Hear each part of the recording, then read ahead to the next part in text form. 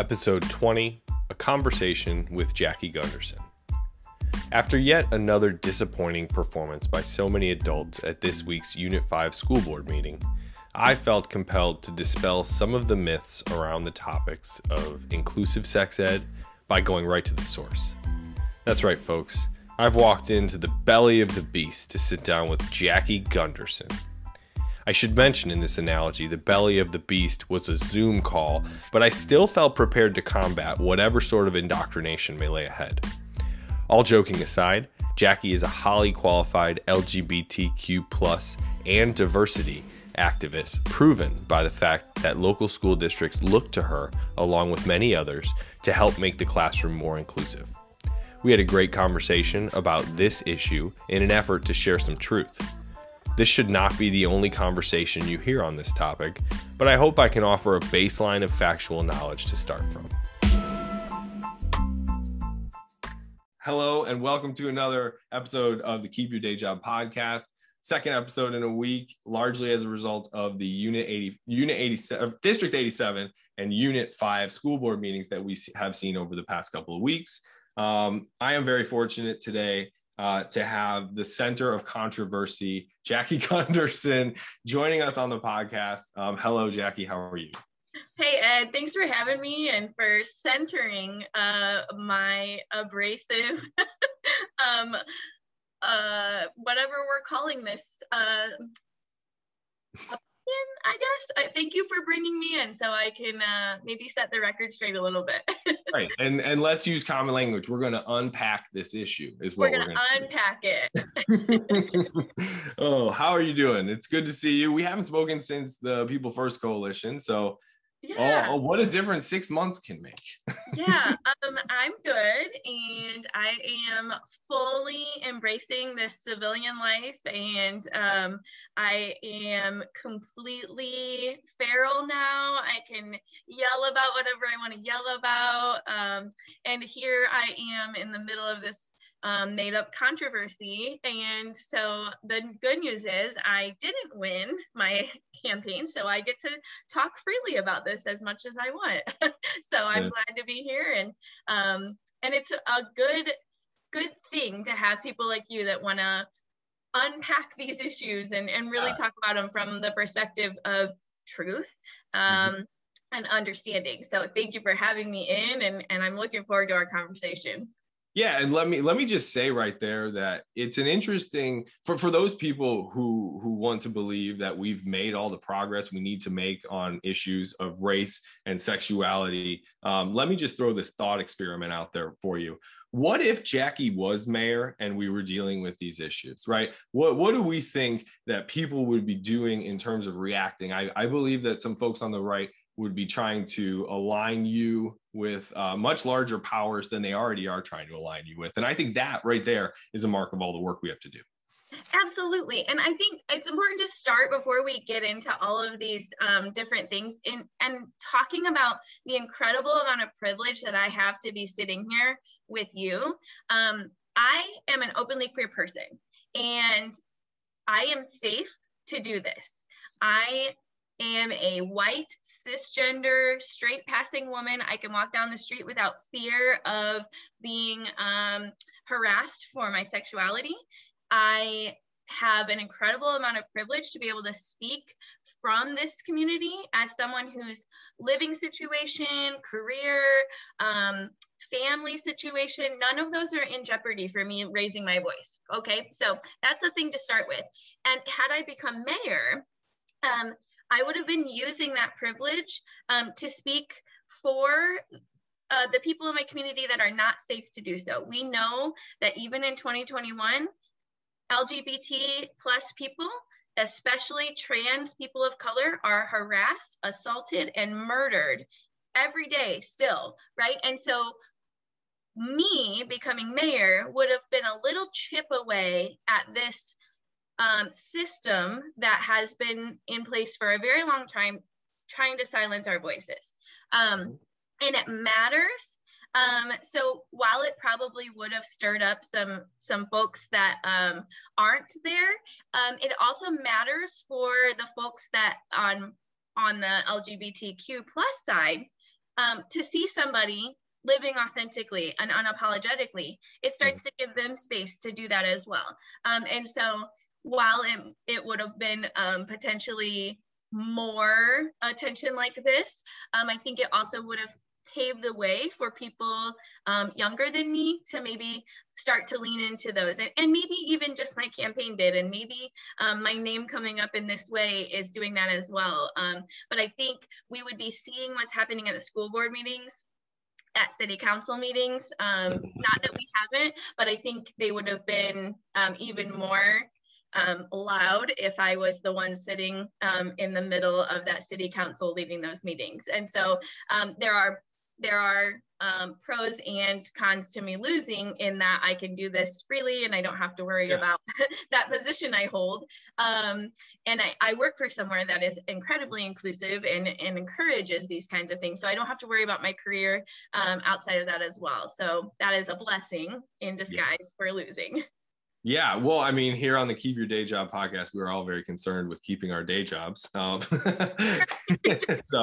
I feel you on that. And I think, I don't want to get into the People First Coalition too much, but I think it's a historical marker in this area that the coalition was able to come together and make as much noise as they did, right? I think what we know is that progress, to quote Obama, which I really don't want to do, progress is not a linear path, right? And I think that we have these peaks in the historical dialogue that lead to much greater things. And I think that it was motivating to all the young people in the community, or all the progressive people in the community, the people who believe outside of this kind of two-party rhetoric right now, that something is possible. And I don't know where it goes, but I'm very encouraged by that. Appreciate that. Yeah. I don't know where it goes either, but we did get a lot of people engaged that hadn't been engaged previously, and it's incremental. So, right, it's not linear and it's incremental. So we make little steps along the way.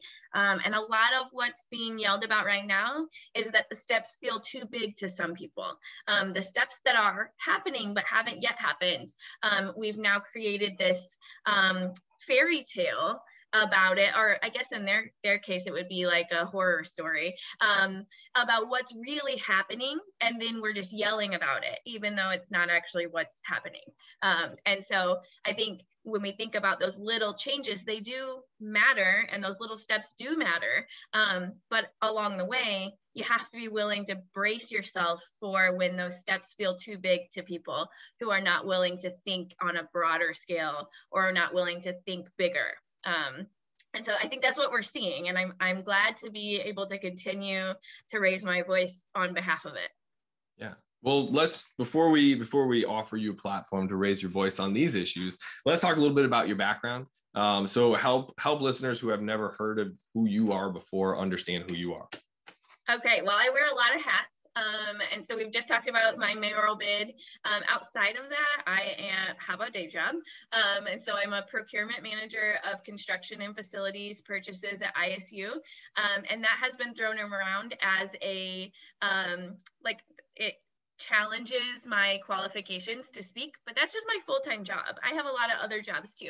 And but to set the record straight, you are a member of a very liberal university who is pushing their views on all their students. Is that correct? Well, yes, we are indoctrinating our students. They're paying us a lot of money to indoctrinate them. Correct. Yes. Please continue. I'm sure they'll love to hear that. But yes, so I also have been the lead facilitator of a youth group for LGBTQ and allied youth for the last 5 years. We just celebrated 5 years at the beginning of June. And so outside of my full-time job, I have given up almost every single Friday night for the last 5 years to create a space where youth who are questioning, or who are leaning all the way into their identity, or who are there to support their friends who are going through this journey, to just be themselves. And our motto is literally a place to be yourself, whoever that might be. Mm-hmm. And so for the last 5 years, that's what I've been doing. Every Friday night, I've been hanging out with a bunch of kids who are just trying to explore what it looks like to exist in this world. And so separate from that, as if that's not enough to qualify me to speak upon youth inclusion relating to LGBTQ issues, I'm also an LGBTQ person who has navigated some of the things. And part of what my work is to create spaces that didn't exist when I was a kid, that didn't exist for the generation before me, to pave the way to make spaces more inclusive, so kids can just be whoever they are, right? And so that's a piece of it. And within that role, I've had the opportunity to advocate on behalf of the youth at the school board level, with parents who are navigating this with their kids, with other caregivers, with DCFS. LGBT youth are overrepresented in the foster care system. And so I've had the opportunity to talk about like how we do better by these youth who are often kicked out of their houses. I've been able to advocate for youth in crisis using some of our local organizations who are equipped. I am trained in mental health first aid. So when we have a youth in crisis, I'm able to support that. I also am DCFS background checked. I'm a mandated reporter. I don't just roll up into this like youth group and create this space as someone who's just casually doing construction bids for ISU, right? So like that's the narrative, is that I don't have the qualifications. We've had several youth who've had emergency housing needs because they've been kicked out. Mm-hmm. We're very lucky to have Project Oz in Bloomington, who is equipped to help with these emergency housing needs when youth are kicked out, which LGBTQ youth are kicked out on much higher percentages than their straight and cisgender peers because of their identity. And so I've had the opportunity to do that, provide resources, bring in other organizations to help these kids navigate it. It's hard. Being a teenager is hard to begin with. Being a teenager with any of these other things, being in the foster care system, being queer, being a person of color who also maybe meets some of those check boxes, right? Like that's a lot of things that those kids are carrying around. So that's a big piece of where I come from. And then I'm engaged and network with a lot of organizations in town that are also doing this work. So I'm not doing it by myself. I have a group of incredible adults who also have given up their Friday nights for the last 5 years. I'm just the loud one.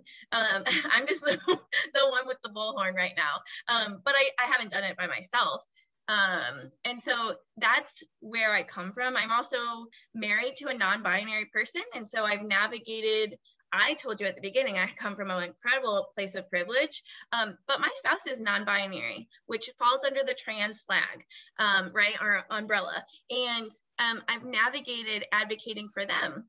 They are an introvert, they are quiet, they are never gonna like speak up, and I'm the one like, oh, excuse me, that's not how we do things here. And just watching them navigate the world. They've known since they were 4 years old that they didn't like fit what they were assigned at birth, but it took till their 30s to have the language and the experiences to be able to live authentically. And so what part of what I want to do is create a space where kids get to do that sooner, where they get to unpack those heavy things that they're carrying around and let go of the shame and live authentically earlier in life so that they can live more full lives. So that's a long version of why I'm qualified to talk about this. Yeah. Well, and I think one point that I'd like to make before we move on to the next question is that at no point were you talking about excluding or punishing. And I think that becomes like a serious crux in this conversation is inclusivity means the inclusiveness of all. And there's a lot of us who know what inclusivity feels like without even having to fight for it. And so that's one thing. I've never heard you or anyone from the community talk about specifically excluding people, right? Like, or shaming people. So yeah, it's not in my genetics. I can't. Mm-hmm. Like my whole goal is to level the playing field for the people who have been excluded, give them a seat at the table, or raise my voice when they're not able to because they're not safe to or for whatever reason. But there's a time for me to speak up and there's a time for me to get out of the way. And I'm hoping we're going to get to talk about some of the other people later on who are raising their voice. And so it's not just me. I'm not the expert on this. I'm just the one that's being the loudest about it right now, which means, you know, I think my dad said something to me recently that really applies here. He said, you don't get tomatoes in your face if you don't raise your head above the crowd. And so, you know, right now I'm taking a tomato to the face because I'm putting my head and my neck above the crowd for a little bit because I'm safe to, because I can. I have the shoulders to brunt the backlash. And so I'm taking a tomato to the face, and I hope that more people will be able to join me soon and take some tomatoes with me. Well, so I think, yeah, let's talk about the thing that first got you on everybody's radar. Your engagement with the local school district. Was it just 87 or just Unit 5? I'll let you speak to that. But my main question is, how did you infiltrate our schools? So I have a few years ago, I got invited in to do an inclusion training. So we just talked about that with a couple youth organizations in town. And so my name was out from that, from those trainings that I did. And it was District 87. Just this year, one of the District 87 elementary schools had a very young child come out as transgender to their counselor. And this staff at this elementary school within District 87 said, whoa, we're not prepared for this. And, you know, maybe we're naive, but we didn't think at this age level that we would be navigating this. And we don't want to do it wrong. And so they reached out and my name was given to them. And I sat down with just that counselor first. And I explained a lot of what I ended up putting in the training. And then she shared with her principal that information. That principal had me come in and do this training for the entire staff of that elementary school. And then she also passed my name along to the counselor supervisor, I guess. And so all of the counselors within District 87 had the opportunity for professional development to go through the training as well. And then my name was passed on to the principal of the Bloomington High School, also in District 87. And I conducted staff development for their May training. So it was an hour long. I did it 7 times, but they got to choose which one worked with like their planning period. So I did the same training 7 different times instead of just all however many hundred staff and faculty members being in a room. I just did it over the course of 2 days, but it was the same training 7 times, 1 hour training. I got to key on that there, because if what I've heard in the business world is that if you say a word 7 times, you'll remember it forever. So to fully indoctrinate the people, were you forcing them to go through all 7 trainings? Oh no, they got to choose to just go through once. Now I'm fully like, it's in my brain forever. I can't undo it now, but yes, they came during their planning period or their free period and just sat in 1 time. So there was also some words bouncing around about me doing a 2-day training and why am I qualified to do a 2-day training? I didn't do a 2-day training. I did a 1 hour training 7 times in 2 days. And so for anyone who's done a 1 hour training 7 times in a row, you know how fun that is. yeah. And so I do want to say some of what we'll get to is the training was in all of those cases that I just told you, the community organizations, the grade school, the counselors, and then at the high school, no children were ever involved in that. It was faculty and staff. It was a diversity, equity, and inclusion training. It was for professional development. And again, no children were involved. It was training for faculty and staff or adults only.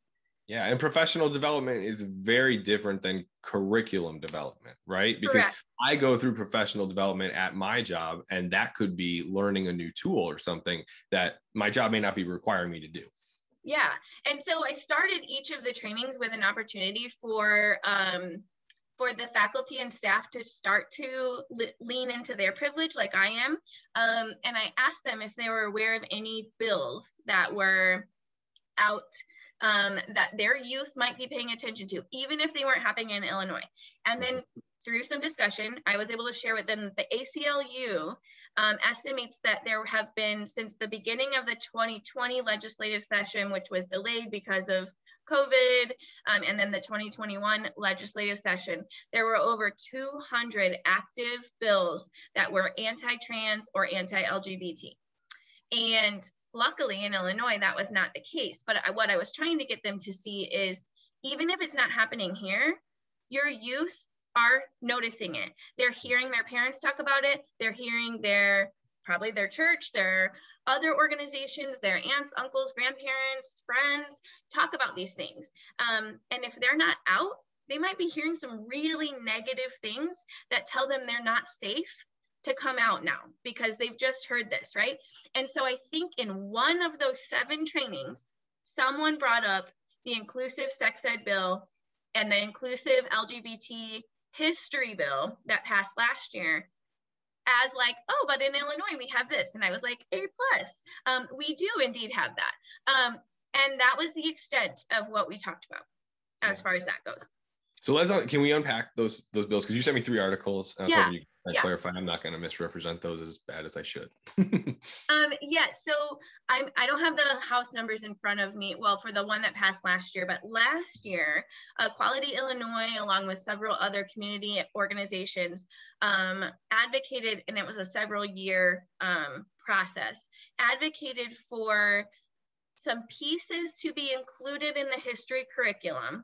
Not a whole class, not a whole like revamp, just to include some LGBT history into American history, because LGBT history is a part of American history. And just like what I'm sure, you know, Brandon had a lot to say about those elements of race that are being included, it's the same thing. Let's include some pieces, some stories that maybe never were told. I graduated from high school 15 years ago, and I can tell you, none of those stories were told to me. It has been since then that I've learned about, you know, Stonewall and Harvey Milk and, you know, some of these like pioneers that paved the way for me to be safe to sit here and lean into this privilege, right? And so there's a bill, it already passed last year, and I think it's to be implemented at the beginning of this coming school year, the 2021 school year, and all districts and schools will have control over what that looks like. And it's just to start to put some LGBT history in with the stories and the histories we're already teaching, and how that lines up with the things we're already teaching, right? How did that happen with the civil rights movement? How did that happen with the AIDS epidemic? How did that happen with marriage equality, right? What happened to get us there? And so that one already passed. That's already a thing. I had nothing to do with it. Also, I want to clear the record. I did not pass that bill at the state legislature or sign it on the governor's desk. So I did not do that. And then there is a House bill that has just passed both chambers. And so it's on now to Governor Pritzker to sign it. It has not been signed by Governor Pritzker. So it is at that stage where it's on his desk. The legislative session has now ended. It did pass that session. And it is SB 818. And it previously was called the REACH Act, but this is the second iteration of it. So they've been working on this for several years as well. And I've had the opportunity to work closely with the ACLU, Equality Illinois, and Planned Parenthood to provide some data and some feedback from our youth here in McLean County, and then advocate for this to move forward. Originally, it was the REACH Act, and then it has now switched to being called the Keeping Youth Safe and Healthy Act. And so would you like me to dive into what that act is? Yes, I would, but there was one other thing I had a question on before we dive too deeply into that. So there was a change in the language that you had sent me in that first article, a change in the language to recognize other marriages than heterosexual. Yeah. Yeah. Let me talk about that really quick, because this still gives me a pit in my stomach. And this is actually why I got involved in advocating at the state level, and including our youth stories, because currently, right now, we have a incredibly antiquated sex ed bill. That is active. It hasn't been updated in ages. 1989, was that the year when they wrote it? Yeah. You know how old I was in 1989? 1 year old. One. You know what's changed in 32 years? A lot. And so here we are. And let's like if we want to frame 1989 in a political age, that was the time that we were shaming the homosexual community for AIDS.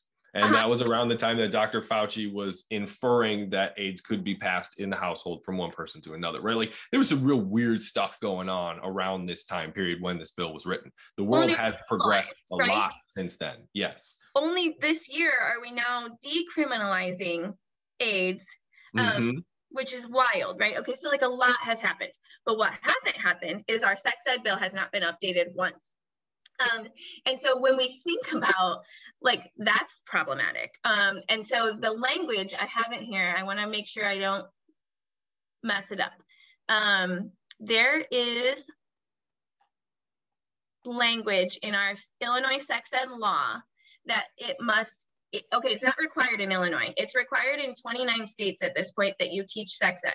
It is not required in Illinois. It is still optional for you to teach it at all.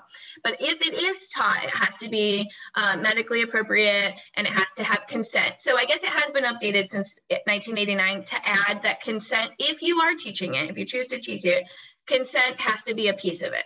But this piece is still in there and it says, if you choose to teach it, it must honor and respect monogamous heterosexual marriage as when you should be having sex.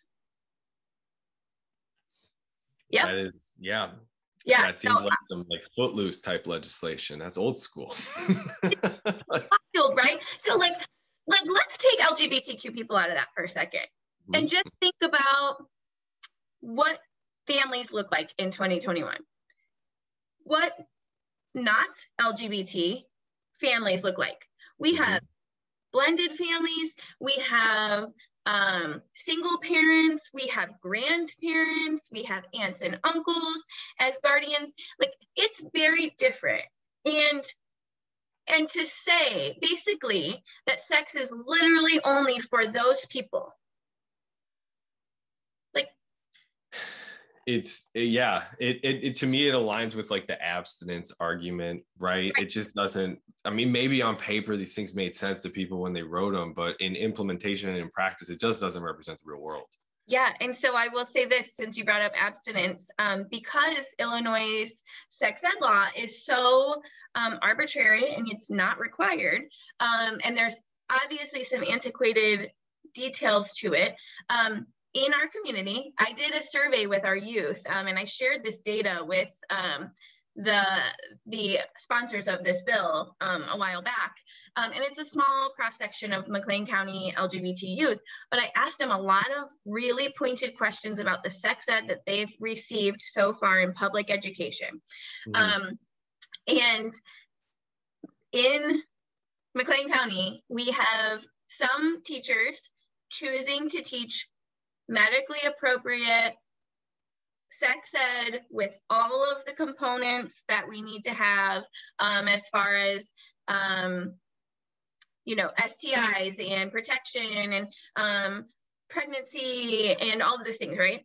And then we have some teachers who are choosing to teach it, probably because it's required by their district or their school, but they're teaching abstinence only. Don't have sex until you're married. And then it honors that and respects that monogamous heterosexual marriage by just saying don't have sex. What in a world when we know that that's not helpful, why would we lean into that? And so it's my understanding that for the first time, a certain teacher who has always taught abstinence only has now allowed Planned Parenthood to come in, an advocate from Planned Parenthood come in and teach what the other teacher in that school has been teaching, which is the other components of sex ed in order to keep them healthy and safe. And there's a ton of pieces to this bill once we get to it that address some of those things. But I will say right here in Bloomington Normal, and in McLean County, our youth are saying to me that the sex ed, if they've received it, because some of them haven't, if they've received it, has been inadequate, and their teachers haven't been prepared to teach it. I don't know about you, but I went to a small school, so my health and sex ed was taught by the football coach and the athletic director, because there wasn't a health teacher. And so that's who taught it.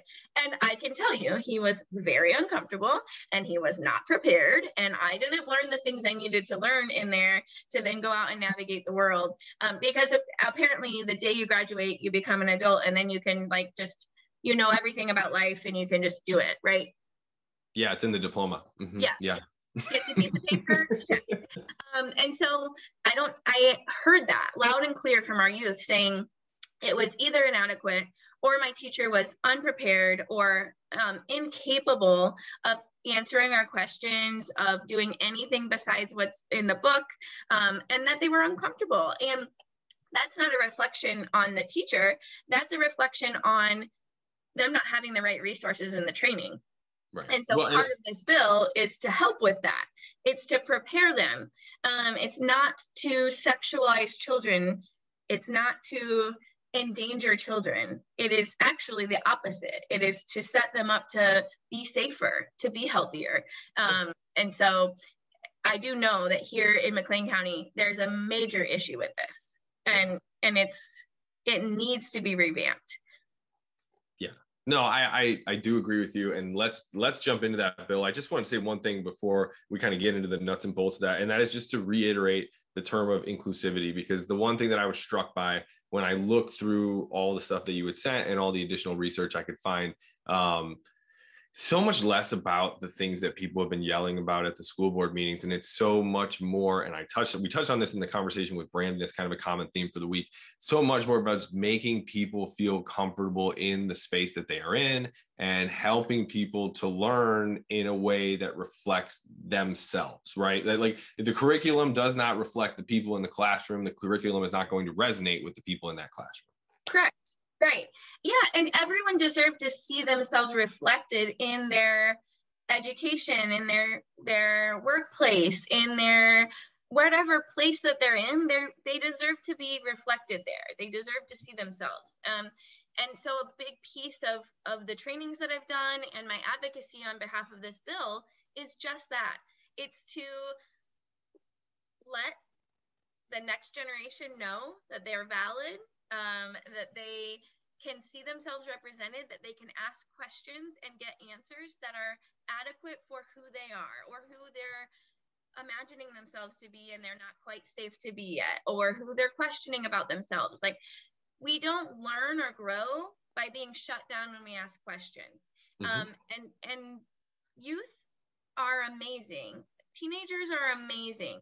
They have the capacity to see things at such a broader level than some of us older generation do. And they have this worldview that's so different than when I was a teenager. And I think it's important to note that, like, part of my work is preparing those adults, those trusted adults in their life, to be able to include the queerest generation that we've seen yet. When I graduated high school in 2006, the statistic of 13 to 19-year-olds or 13 to 18-year-olds, I apologize, that consider themselves completely heterosexual was around 10%. In a 2019 study, so we're 2 years after that, that statistic has shifted to only 48%.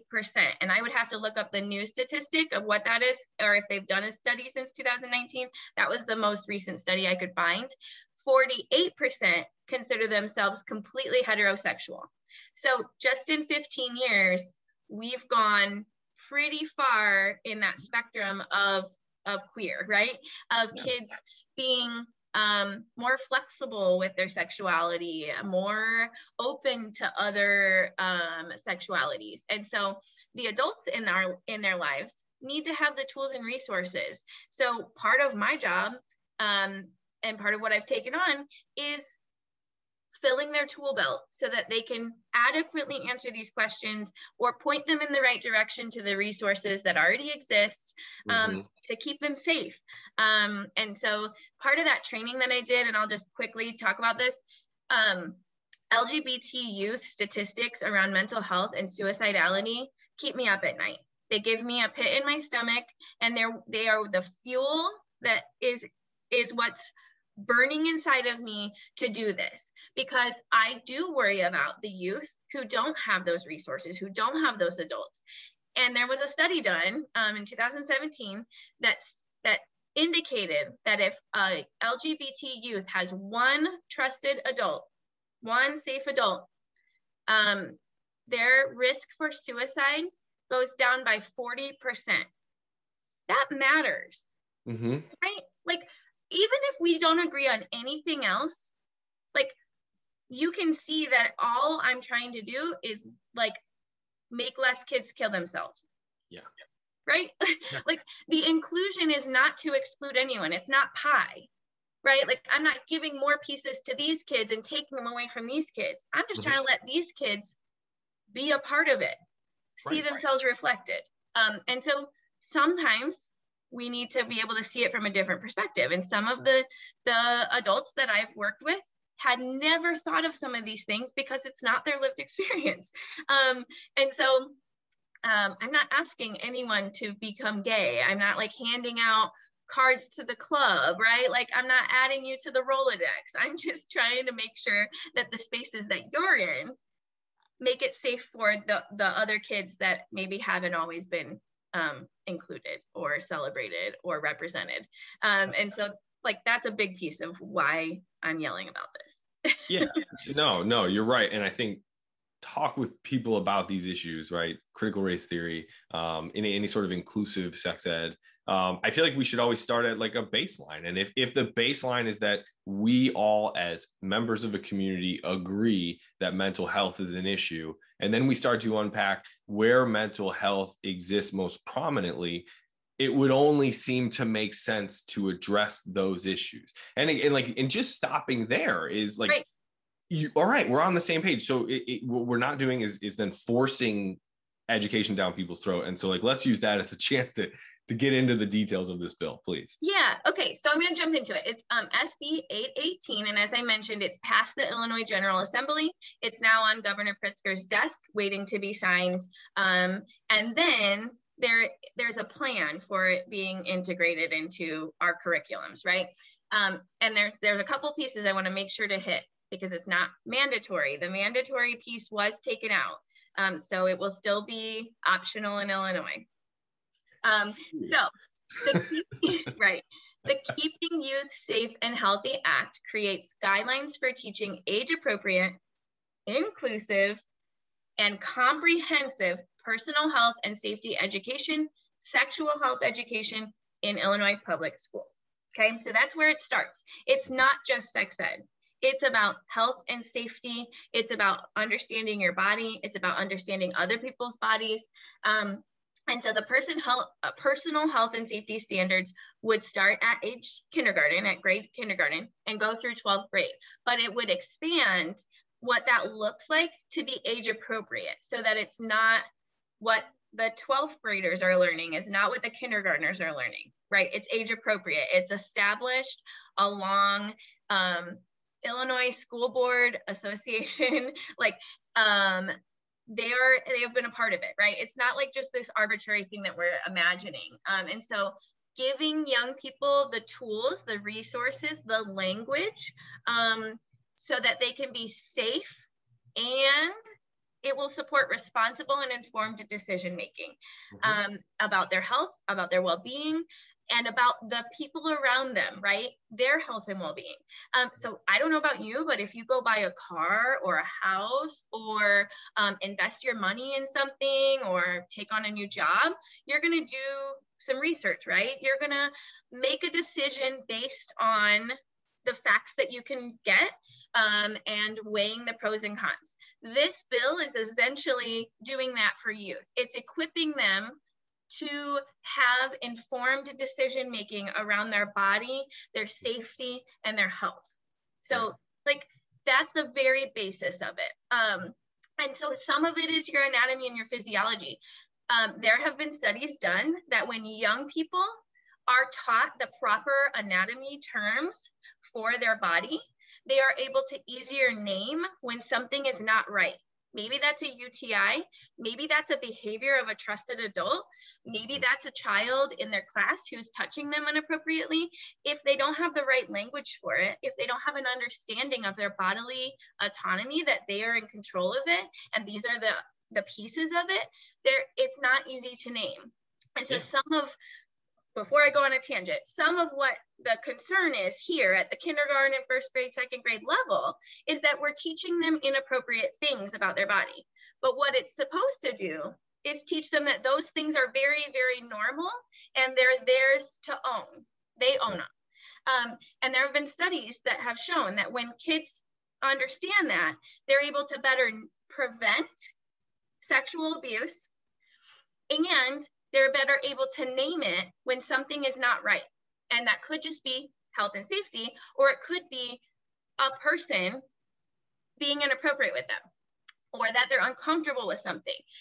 And so that's a big piece of it. And I'm not going to go into the statistics, but most sexual abuse cases of children, it is a trusted adult in their life. It is not a random encounter with a person that they found on the street, right? Most of the time, it's a trusted adult. And so if we give them the tools to be able to name that and say that Uncle Ricky made me feel uncomfortable and he touched this part of my body, if they don't have the language to know that that's not okay, trusted person, he's at Christmas, he's at Thanksgiving, you know, he's at all these places, that's a trusted person. If they don't know that that's not fine, they'll never name that thing happened to them, because they're going to normalize it. They're going to say that this was fine because no one ever told them that it wasn't. And so at the K-5 level, we're not going to teach them things that like are inappropriate. We're going to teach them how to recognize what is normal and what is not normal, and what to do if something doesn't feel right. And so there's development pieces to it. And then there's always the health and the safety pieces built into each of these age appropriate levels. And so then going up, it goes on to talk about sexually transmitted diseases and pregnancy and all those things, right? Health and safety for your body and for the bodies around you, right? And so then it also expands that medically accurate piece, developmentally and age appropriate piece, and then adds a cultural component, inclusive components, and it's trauma informed. And so I went to school for special ed in my undergrad. Since then, trauma informed educators has become one of the most important pieces of establishing education across all subjects, that is understanding that when usually there's a behavior, there's something underneath the level, right? And so this training will be trauma informed. It will take into account that young children are sexually abused by adults on a regular basis, and start to normalize understanding that that's not normal. And so that's a piece that's in there. And then there's some pieces about LGBTQ aspects of this that have been stigmatized and excluded. We talked about AIDS for a little bit, and we do a whole episode on the way that AIDS patients were excluded and criminalized, and even there are still remains of people who were never collected by their family because of their AIDS status or because of their sexuality. Like, that's real. And so the more tools we have to prevent something like that from happening, the better. And that's all built into there. A couple of things I want to make sure I say is that it is also it gives the schools the tools and the training. It gives the instructors the opportunity to be comfortable in leading this in a way that makes the most sense. And so part of what I heard from our youth was that their teachers were not equipped. So this has a piece to equip the instructors. Local schools can also choose to opt out of this, and parents can also choose to opt their children out. And so those are a couple of pieces that have gotten lost in this shuffle because we're big mad about the idea of it, but we haven't actually dived in and learned that those two pieces are in it. And so they did take the mandatory piece out, which is good. And then a couple other things. It's by August, if it's signed, by August 1st of 2022, so next August, the State Board of Education will adopt the standards that align with the national standards for comprehensive personal health and safety and sexual health education. And so this isn't just like Planned Parenthood or Equality Illinois, like saying these are the things we need to teach. They're aligning it with the national standards and then working with the State Board of Education to ensure that that's in it, right? And they will make the resources available to the schools. The Illinois State Board of Education will make those resources available. That's a piece that it's been kind of arbitrary. You can kind of choose. And so what this is doing is it's aligning with the curriculum and then offering the resources. And then a year after that, so July 1st of 2023, public and charter schools will then start teaching that comprehensive personal health and safety and sexual health education. Schools will still retain their local control through the selection of the curriculum and the instructional materials. They will still get to choose that. Local schools will get to still decide who administers this for their school, which is important, right? We're not naming that across the board.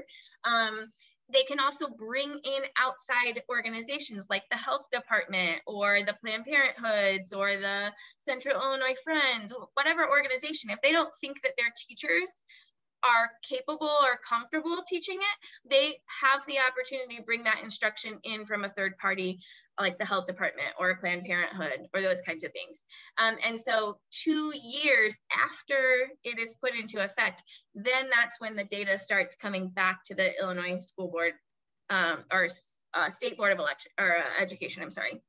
So it is a long term. It's not that like August 1st of this year, we're going to just start doing it and it's going to be willy-nilly. It has a plan and it has phases and it has all sorts of things in it to provide the materials and to provide the resources to those that need to make the decisions, and takes out a lot of that gray area, right? Gives them standards to follow. And so there's several different things: age appropriate, culturally appropriate, inclusive of marginalized communities, trauma informed, and complete. So that's the one that I wanted to talk about. It's in line with national standards. So Illinois is not out here doing something crazy, right? We're aligning ourselves with the national standard. And so it's important to me, and I have been a huge advocate of it on like the backside as a person who runs an organization that has youth that absolutely have identified that this matters to them. But it was not a part of my training in any way. And I wasn't like there endangering anyone or indoctrinating or sexualizing children or anything like that. I was just providing information so that, because this doesn't exist right now, for the adults, the trusted adults, to have some more tools and resources in their belt. Yeah, and I want to use this time to make a comment as well as ask another question. And my comment is, I think we should think very seriously about the accusations that we're throwing around to any members of any community, especially members of our Bloomington Normal community. I don't think that it makes anyone better for throwing around these accusations, baseless accusations, frankly, without being willing to sit down and have a conversation with that person. Now, on to the question. You mentioned in August 22 is when the books would come out. Is that when we will see the book? And I think I'm not even going to name names because that's not what we're here for, but I think you know what book I'm talking about with the purple cover. Yeah, so there's a book with a purple cover. And just through a little searching, because I really wanted to know, like, I'd never seen that book before. Mm-hmm. So let's start there. I've never seen that book before.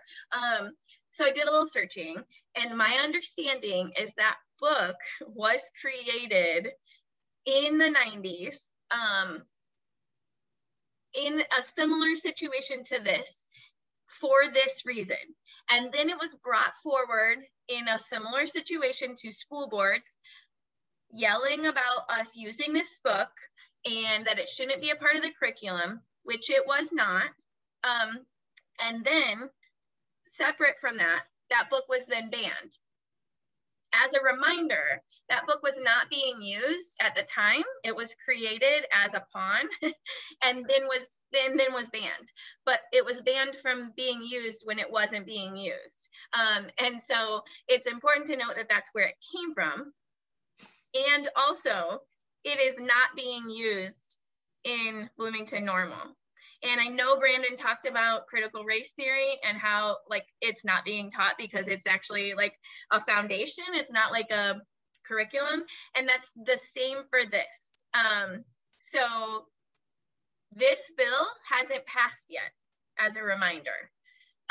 When it does pass, it won't be in effect until next year to start getting the resources, and then the following year to be implemented. Okay, so what we're waving around and screaming about doesn't exist. It is not being taught in Bloomington Normal. It is not being used. It is not a part of the curriculum. And I have data to show you that our inclusive sex ed doesn't exist. And so that book is wild to me, but it is a great depiction of this national conversation that's happening about critical race theory and about these kinds of things, right? This inclusion in sex ed. And so I have been, and it's in quotes, it's been said that I have been indoctrinating, endangering, and sexualizing children, which are all untrue. And that book that was being waved around is not being used. I would be blown away knowing the school boards, knowing the superintendents, that book would ever be on a shelf. And we heard this week from Dr. Wolf that not a single parent has approached her office, who handles all curriculum decisions, about what's being taught. She encourages people to come to her. I guarantee if you do a little research on that book and you go approach Dr. Wolf, who's from District 87, or Dr. Weichel from Unit 5, or whoever their curriculum, actually they just hired a diversity and inclusion specialist to help integrate these into their curriculum in a way that makes the most sense as they opt in and choose what their district is going to do. So there are people at both districts that would be happy to answer your questions about curriculum issues. Okay. So let me ask this, outside of the districts, in your socialism Marxist meetings that no one is invited to, have you been forming a plan to shove this book down America's throats? Oh yeah, I actually wrote it in the 90s when I was in kindergarten. So it was a smooth move to ban it. Like we wouldn't notice you guys banned it, but then you bring it back. I see what you're doing. Okay. Right. Yeah. So it's yeah, I'm sorry you didn't get the invitation to those meetings, Ed. I'll make sure to add you to the calendar invite. Yeah, so it's out here, you know, with this gay agenda, and it is absolutely to use a book that was banned in the 90s, and like it's incredibly inappropriate. And I, like, all joking aside, we're joking right now. Yes. Yes. Parents reach out to me about that book, and they're like, what can you tell me? So that's why I did some more research, because I was like, I don't know what that book is.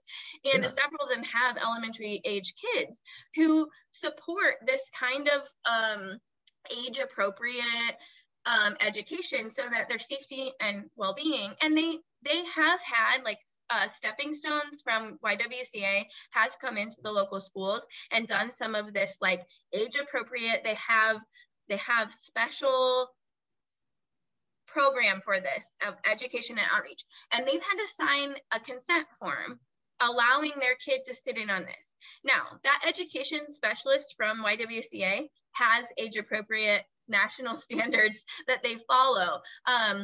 But this one parent said, oh yeah, when my kid was in kindergarten, I signed that thing for stepping stones to come in and do some of this training, like teaching them about their body and all that. And she's like, is this book being used? Like, this is outrageous. And I was like, no, that book is not being used. I can tell you that, but let me do some research about what that book is. That I've had several parents that are very concerned, and we're spreading lies. We're spreading misinformation.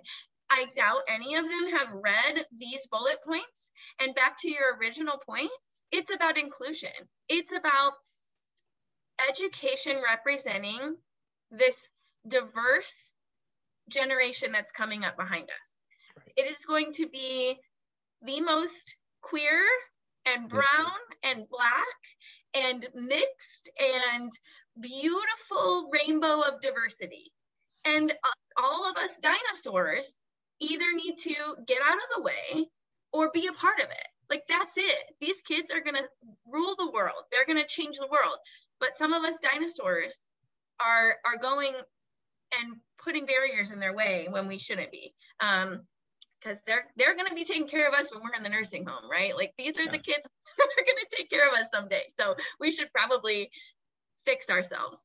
Yeah. Well, and I would say too, I mean, this leads me to my next question, but I would say that as a parent, I know my child's sexual education has been handled differently. And there are a lot of things, like even using proper scientific terms for different parts of the body, that I have seen have made my kids more open.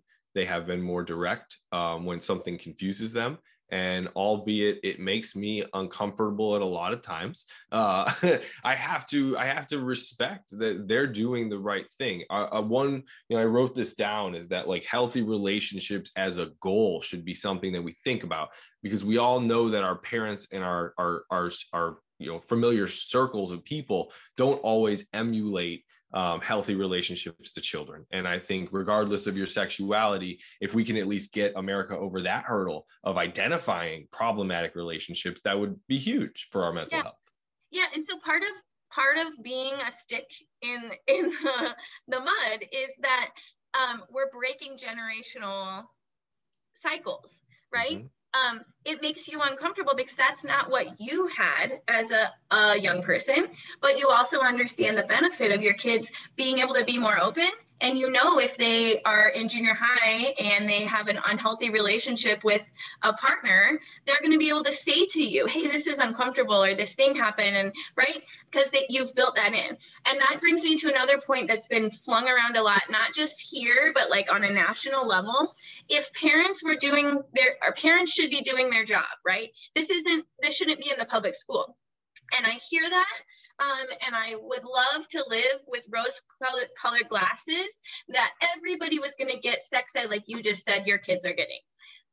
But what the reality is a lot of kids' basic needs are not met at home. They're hungry, their shelter and food needs are not being met. They have someone abusive in their life. They have sexual abuse happening. They have physical abuse happening, mental abuse. So like on a very small level, right? Maybe we don't put this on parents because some parents are not even able to meet those basic needs. And then separate from that,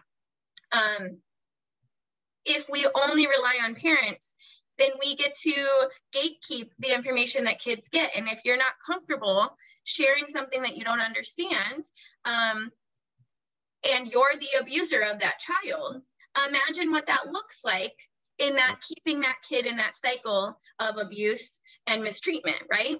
And so I understand why people who are parents, I'm not a parent, so I'm not speaking as someone who is a parent, but what I just heard you say is we are doing this at home, but also it's setting them up for when they go into public school or they go out into the world, right? And I'd love for all parents to have the tools to be able to do this. But that's not the case. And a lot of children are hurt by trusted adults. And so teachers, educators, the school has the opportunity to give them tools to be resilient and resourceful young people so that when situations come up, they can make informed decisions. Just like when we buy a car, just like when we start a new career, just like when we buy a house or travel somewhere, we make informed decisions. We should be able to do that about our bodies and about our partners' bodies when we get to that age where we're starting to explore other people's bodies, knowing that they have boundaries and they have their own bubble as well. And so that consent piece and those healthy relationships, like those are important. And then the more we do that, the more we break those generational cycles of not allowing them to be these beautiful blossoms that they should be. And so that's a big piece of it. And it's something that's thrown around a lot. And I'm not at all canceling out the parents who are doing that work at home. What I'm saying is not every kid has that at home. Right. And I think when I grew up, but I remember the amount of shows that would have physical abuse situations in them. And you would see little Billy, he didn't want to pull his sleeve up in front of the teacher because he had a big bruise on there. So, we know there has been issues that haven't been taken care of at home. And we have looked to the public institutions to recognize and attempt to intervene on those issues in the past. Absolutely. So, absolutely. Yeah. So let's kind of wrap this up. A couple questions here. If I'm a parent who wants to learn more, I know we're going to provide the PowerPoint. We're going to do this podcast, but who should they be reaching out to other than some of the folks we've seen most loudest lately? So like on a national level, there's tons of resources. The Trevor Project is a organization focused on LGBTQ plus mental health in youth and adults. And that is actually where I got a lot of my statistics, and including the one about suicidality. They have a ton of resources. The ACLU, the Human Rights Campaign, and PFLAG partnered together and made this great resource for parents who are navigating maybe some LGBT concepts with their youth. PFLAG is Parents and Families of Lesbians and Gays. There is a local chapter. There is a local chapter for trans parents. It's called Transparent. And it's a national organization with a local chapter, just like PFLAG. So it's on a national level, and then we have local chapters of it. Prairie Pride Coalition has a resource directory. So if you're looking for an LGBTQ friendly doctor or therapist or other community organization or business, they're there. And they can also, if you just email them, they can point you maybe to someone. I'm happy to always share. I'm going to give you the slide deck and my email address is in it, and I'm happy to be a resource, or if I don't know, reach out. Like I said, I've partnered with Equality Illinois. They are a great advocate for our families and our LGBT youth and adults. ACLU of Illinois, Planned Parenthood of Illinois, they all have a ton of resources, and all of those are designed to break these cycles, right? You can also call PATH 211 if you're local, and they can get you in touch with some of the other organizations. If it's crisis, especially if someone's in crisis, they can get you tied in, at least for the temporary. And your school administrators, if you have questions about like what they can do for your youth or what they can do for you, they are working actively to have those resources available. And that was part of that was having me come in. Having books, there's a ton of books out there at age appropriate levels about inclusion of LGBT people. As families evolve, right? Family structures evolve. There are books that help us understand that Timmy has two dads, or, whatever. There's tons of books out there about that, or that Timmy used to be Jenny and we're using different pronouns now. Like those exist, and they're not sexualizing kids. They're validating their little experiences. And I have found that kids are much more able to understand it than adults. It's hard for adults, and we're just raising this generation of kids that like they get it. It's right. They don't have all of these other social expectations. They're just like, oh, okay, cool.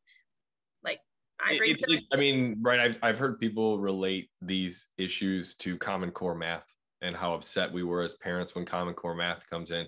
And Right. I'll tell you what, I got to Google a lot of stuff when it comes to helping my kids with their math homework, but Right. they get it. It works for them. It makes sense to them. When they explain the concept of how they do it to me, it does seem more logical than the way that we have done it. And hey, maybe that's a trend. But your brain has barriers because you learned it a different way. It's the same thing with any kind of inclusion like this, right? And I think you brought up an important point. Your math teacher, your kid's math teacher, is the expert. They know this, right? We're relying on them to follow national standards and to teach it in a way that makes sense to the kids. That's exactly what this bill is. It's instead of math, it's bodies, it's health and safety, right? It's the same thing. Well, okay, I'm with it. All right, let's wrap this one up. We went over an hour, so like I think you've included so much information that I've even crossed off some questions as we went because you've already hit on them. So my last question, I think this is a great way to end it. I'd like to close by asking you to offer a response to all the students who were expressing themselves on this issue amidst a sea of adults acting foolishly. Man, I am so uplifted by the youth who have the courage and the ability to lean into their power at such a young age. Regardless of what they say into that microphone, the fact that they are able to stand up for what they believe in and to do it in a way that feels the most authentic to them and their lived experience, and everything that they're saying means something to them. And so for them to stand up and do that and lean into their power, I am so uplifted by that. It is amazing. And in those cases, I can't wait to get out of the way so that those youth who are going to change this world have the megaphone. And I'm just sitting back here turning the speaker up, right? Like I am here for that. And I also want to say, I appreciate the strength that it takes to show up in those spaces, to say something different than those that are saying things around you, and to do it respectfully, even when you're being treated like garbage, even when you're being mocked and jeered at and laughed at, and even when your safety was potentially at risk. You continue to lean into your power. And I know that each of the students that have spoke up lately, their shoulders are a little stronger after this week. And the more we encourage them to lean into that power, the more beautiful this world is going to be. And so I'm grateful for those students. I'm grateful for the parents and the educators who made space and supported those amazing youth standing up. And so I keep doing it, keep causing necessary good trouble, and lean on those that are supporting you, because we are in it together. We're linking arms, we're taking the tomatoes to our face because we're raising our head above the crowd, and keep giving those of us dinosaurs the hope that it matters. I'm uplifted by you, and I am in awe of your courage. I was not like you at that age. So kudos to you for being able to do that.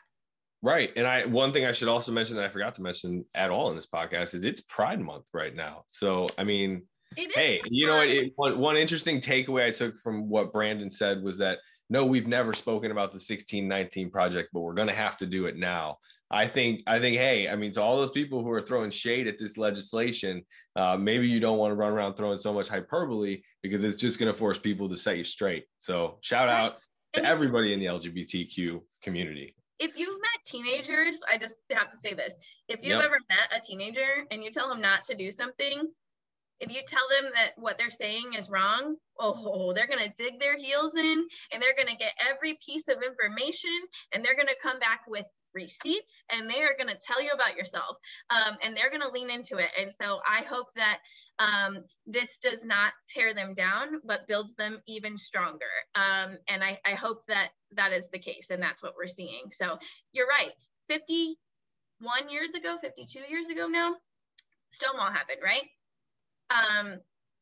That was over 50 years ago. And it was started by a Black trans woman saying no more. But yet we're still here seeing Black trans women and men murdered all the time. 2020 was the most dangerous year for trans people. So like, we're not there yet. We haven't arrived. And so the more that we talk about it, the more that we link arms and the more that we start to make these spaces actual gardens where these people can flourish, where these kids can flourish. And I said this a lot when I ran for office, we all do better when we all do better, right? Like, that's my thing. I'm not trying to get more pie for me. I'm not trying to get more pie for anybody. It's not pie. We're just trying to also have the same rights and abilities as you do. That's it. Absolutely. Well, thank you so much, Jackie, for your time. You're always welcome on this podcast, whether you're running for mayor, whether you're fighting the conservatives or whatever you're up to. We always love to hear from you. Well, thank you for having me. This was wonderful. And I appreciate your neck above the crowd too, because I'm sure you're going to get some tomatoes here. Just yelling into the void. I'd like to think about it that way. Yelling into the void. I like Thank it. you so much.